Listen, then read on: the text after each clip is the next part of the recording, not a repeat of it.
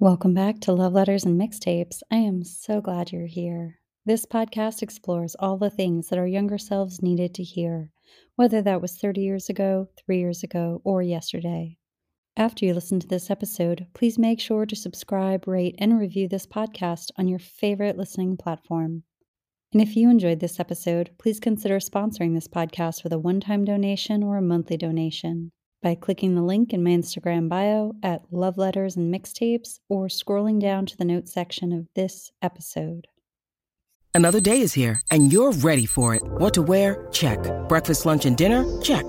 Planning for what's next and how to save for it? That's where Bank of America can help. For your financial to-dos, Bank of America has experts ready to help get you closer to your goals. Get started at one of our local financial centers or 24/7 in our mobile banking app. Find a location near you at bankofamerica.com/talktous. What would you like the power to do? Mobile banking requires downloading the app and is only available for select devices. Message and data rates may apply. Bank of America N.A., member FDIC. When you need mealtime inspiration, it's worth shopping Kroger, where you'll find over 30,000 mouth-watering choices that excite your inner foodie. And no matter what tasty choice you make, you'll enjoy our everyday low prices, plus extra ways to save, like digital coupons worth over $600 each week. You can also save up to $1 off per gallon at the pump with fuel points. More savings and more inspiring flavors make shopping Kroger worth it every time. Kroger, fresh for everyone. Fuel restrictions apply. I wanted to open this episode by reading a really beautiful quote that I came across about a year ago, and of course it fell in my lap again this week, and it was just perfectly aligned with what I wanted to speak about today. This is a quote by Miranda July from her book, The First Bad Men. I was wondering if my life, the life in which I had a son and a beautiful young girlfriend, could exist outside of the hospital. Or was the hospital its container? Was I like honey, thinking it's a small bear, not realizing the bear is just the shape of its bottle? Well, this week I wanted to speak about grieving the loss of an imagined future and what happens to our self-perception when our insides don't match our outsides in the aftermath of trauma, grief, loss, or fight or flight. So, as you can imagine, that's a very light topic, but it was something I've been thinking about a lot lately. And something actually came up at work this week during a conversation that inspired me to sit down and jot some notes. And this is not a well planned out episode, but it's coming straight from my heart. So, this conversation that happened at work was about our collective experience with big feelings of loss and grief and fear that have been coming up this year. And me personally, I have been navigating some things in my own life that some of the people I work with know about. And we were talking about fight or flight and living in survival mode for an extended period of time. And what happens when you have that physical, mental, and emotional crash, when it occurs, and what happens when it occurs, and then how you pull yourself out of that. So I was talking about my experience with a recent doctor appointment that had been on my calendar for a while, just been staring me down for months, and leading up to the day, there was a lot of stress and tension in my body. And I had such a difficult day at work before the appointment that I was actually shaking by the time I closed my computer. And I was talking about how difficult that was, but how helpful it actually was for me to focus on something else, even though it was stressful before that appointment, because I can barely speak or function when I walk into the doctor's office. And I also talked about the intense feeling of decompression and just release that comes over my body when I walk out of the doctor's office, when everything is over that I've been going through and I know that I'm done for the day. Just that exhale that happens throughout my whole body. And with my colleague, I was talking about all the different areas in our life that this occurs. Whether it is health, whether it is financial stress, whether it is intimate partnerships and relationships, or family dynamics, or loss, or grief. Just that feeling of being really contracted and wound up, and that spring that gets released. And what do you do in those moments? How do we respond? Not just react, but really respond to ourselves. And how do we respond when the people around us are navigating something like that? Very often there are conversations around self-regulation. And to be fair, I do like those concepts. I think it is really important to be able to regulate your emotions, your thoughts, your feelings. But I also know that we don't exist in a void, and we were not built to exist in a void. So, how do we show up for others, with others, or even share what we're going through with others when we are experiencing these things? And I will be the first to tell you, I am the worst at this. So that's why it's particularly important for me to make a podcast episode about this, because I could be going through the worst thing in my entire life and feel as if I can't share it with anyone because I don't want to be a burden. I don't want to be seen. I don't want to be known. I don't want feedback. And the idea of receiving compassion, tenderness, or support makes me feel weak. And it makes me feel as if I won't survive the thing I'm going through. And that's just me being human. That doesn't mean I don't share things with people. It means that's my first human response when something's going on. And I thought about that just given all the things I'm navigating in my own life. But I thought, as a collective, how do we navigate these moments? And what is our first impulse? Is our first impulse to isolate? Is our first impulse to beat ourselves up? Is our first impulse to turn on ourselves? Do we have an impulse to practice self-care? And I'm not even talking about a spa day or something over the top. I'm talking about self-care as treating ourselves the way that we would treat a loved one. The simple, have you eaten? Have you slept? Do you need water? Self-care as checking in with ourselves to assess how we feel, how we're perceiving things, instead of instantly attempting to numb ourselves with people, places, and things. Part of the reason I love that Miranda July quote so much was because it really spoke to how we see ourselves and how our circumstances or our fluctuating feelings can really impact how we look at ourselves or how we can't look at ourselves in those moments when our life is changing. And yes, we've participated in the change in some way, but sometimes it feels as if life is changing and it's out of our control. And then who do we turn on first? And who do we beat up first? Who do we neglect first? And very often that is ourselves. And so when she said, was I honey, thinking it's a small bear, not realizing the bear is just the shape of its bottle, God, that resonated with me so much. I just kept thinking about that. And I love the imagery of rich golden honey and then this contrasting image of this honey bear on a shelf in a supermarket, and how often we can go through that confusion when we're going through something and we're changing and our life is changing. And we begin to think that we're the shape of this thing that is happening in our lives. And we become very disconnected from who we are at our core, the person we have always been. And just returning to that, or at least attempting to walk ourselves back towards the part of us, that honey part of us, is so important. I know I'm going through that right now and thinking, God, I'm losing all of these things that I've worked towards my whole life. What shape is my life taking? And I know that I'm not the only one. Even if you're not going through it right now, maybe you've gone through it in the past or you're going to go through it in the future. When the shape of your life changes and you have to adapt to fill that space and just make it work, how do we perceive ourselves? And how challenging is it to recognize the goodness that's always been in us, the strengths, just all of the things that make us who we are, our character? Are we disconnected from that in those moments? And how do we get back to it? How do we look at the shape of our circumstances and say, this is where I presently am, this is where my feet are, but this does not define me?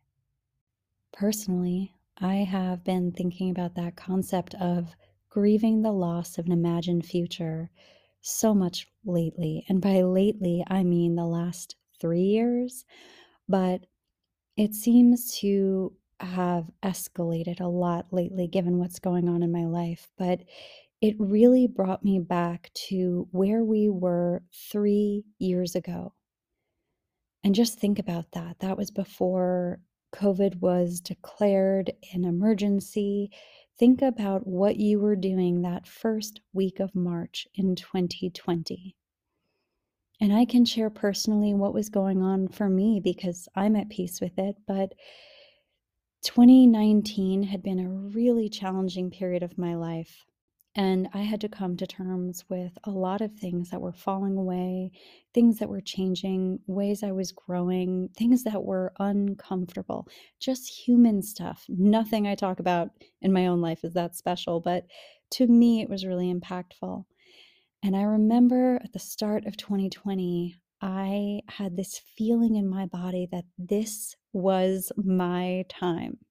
I was going to make the changes in my life that I had always wanted to make. And I wasn't going to let fear or anxiety or self-doubt hold me back. I literally said out loud that 2020 was going to be the best year of my life. Oh my God. Anyway, so I did that, which looking back on that, it is so awkward. But I remember saying that and thinking that and planning that and really imagining this future that I was going to step into and build for myself, no matter how uncomfortable it was. And in the very beginning of March 2020, I was on Oahu, and I remember being at the top of a hike and looking over at the ocean and just thinking, yes, this is it. Everything's about to change.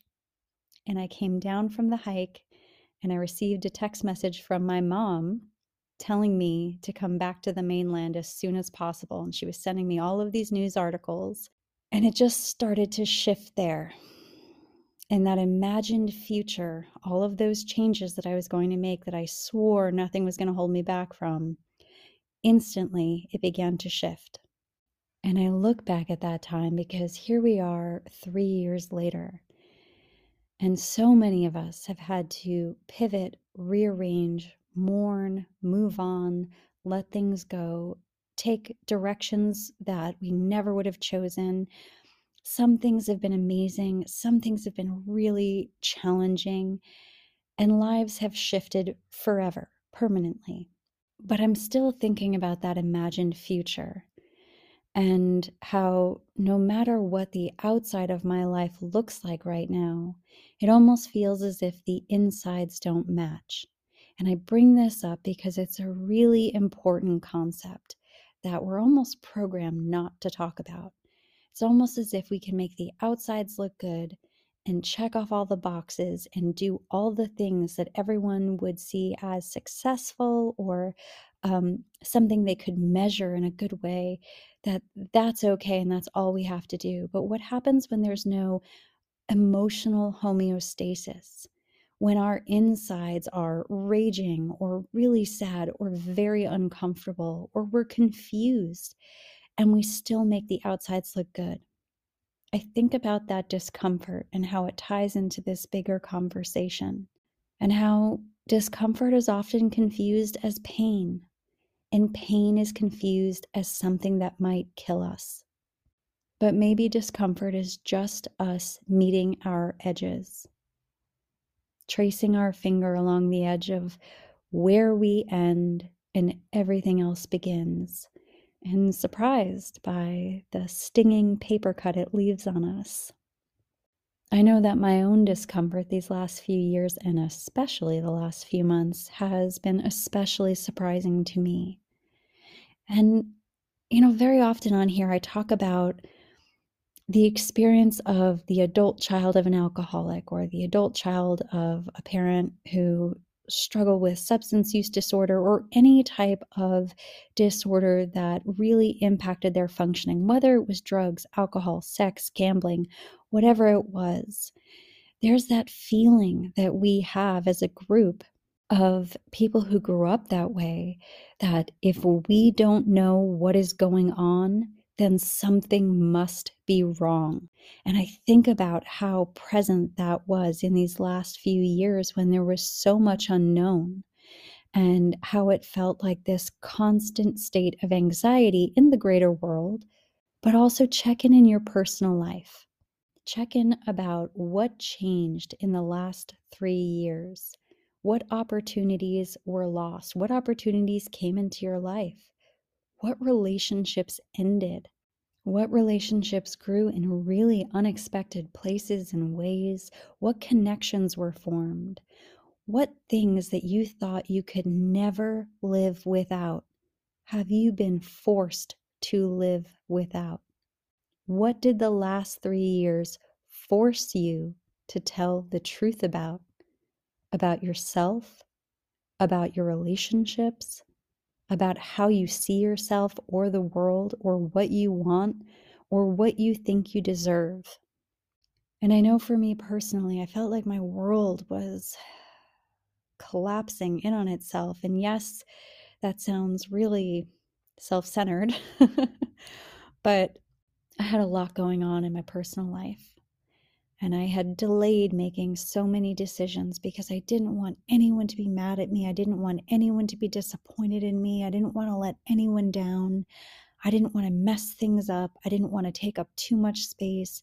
And so I had delayed making all of these choices for myself. And I felt like I'd finally gotten to a place where I could do that. And the whole world shut down. It was almost poetic. And I remember wanting to contract. And I think a lot of us can probably relate to that in moments where you feel that profound fear and disappointment and anxiety, and you just want to hide. But I've always found that it's those counterintuitive actions, those things that I don't want to do, that reveal what I need to do. They reveal how I show up for myself and how I show up for the world. And I think about that. I think about that today as, what can I do in my own life, even now when it's not as dramatic as early March 2020, but I'm still having those waves of grief for this imagined future. I'm navigating some challenging things in my life. How can I get out of self and connect when it's the last thing I want to do? And it's especially layered for those of us who navigate that rocky terrain of post-traumatic stress disorder, because it is never just that one thing. I suffered from severe PTSD from something that happened 20 years ago. And I know when I'm in moments of stress or fear or anxiety, all of those things rise to the surface again. And yes, I have tools to deal with them, as I'm sure so many of you do, but it's particularly challenging. And if I know one thing about PTSD, is that it limits your life. It limits your experiences, your relationships, your perspective, and your perception of all of those things. Very often people find that their experience with PTSD is very similar to what happens when we faint. Our vision narrows, sound distorts, time distorts, and it feels as if you are looking at your life through a dark pinhole and you can't quite touch anything. And I think about that and how that offers me so many tools and keys and gifts for navigating these things. It's not just a punishment. It's almost a doorway. and saying, I've been here before, so how do I walk through this? So whether that's you and you are navigating your own experience with grief, grieving an imagined future, whether you've been in fight or flight or feeling very contracted or navigating that really awkward space of loss, whether it's a loss of sense of self, loss of a relationship, loss of a job, loss of security, whatever it is for you. I don't like to qualify what is worse for someone than it is for someone else. It's your experience of it qualifies it for you. When we have those moments and we want to escape, we want to run away from ourselves, we want to run away from everyone else. I think about that, and I know that for me personally, I've been calling myself back home because I've been scared to be in my body lately, and I've had a strong desire to escape, and I don't quite have words for it yet. And while eventually I'm sure I'll find someone to talk about it with, I do know that engaging in activities that required extension in moments when all I wanted to do was contract was so helpful. Anything that required focus when all I wanted to do was disassociate or daydream, that was so helpful. Anything that required new information or learning or taking things in or saying yes when I wanted to say no, or when all I wanted to do was perseverate on the past or what I thought I was losing, what I thought I was missing out on, that has been so healing. In grieving our imagined future or navigating loss, time is one of those things that can be so terrifying. We think that the time is slipping through our fingers and we're never going to get it back. And oh my God, what are we going to do now? You get into a spiral. So I am here telling you the same way I would tell myself that time is a gift, not a threat. And as difficult as this is to believe, because I struggle to believe it every single day, it's not too late. That thing that you want to do, I promise you, there's time. The person that you want to become, those changes that you want to make, all of those detours and delays, the timing always was and is perfect. That person you want to be with, that life you want to build, you have time. Every false start, every obstacle, every moment of self-doubt was an essential thread in this invisible story that we are all weaving together. There is more than enough time, and you are right on time. So I shared a little bit about my experience with going to the doctor's office and doctor's appointments and all of the health issues that I am navigating that really turned my life upside down. And when I got home, I sat down and started writing the way I always do. And I wrote something that was just sort of stream of consciousness, but I thought I'd share it here to close out this episode. I've shared on this podcast about my own experience with PTSD from something that happened 20 years ago. I had a life or death situation that changed my life forever. And lately, when I'm in those situations, when something happens and those feelings are triggered again, I find that I do just need to sit down and write about it. So this was what I wrote. The best part about almost dying at a very young age is that everything that happens after you survive is just bonus material. And people don't talk about this enough.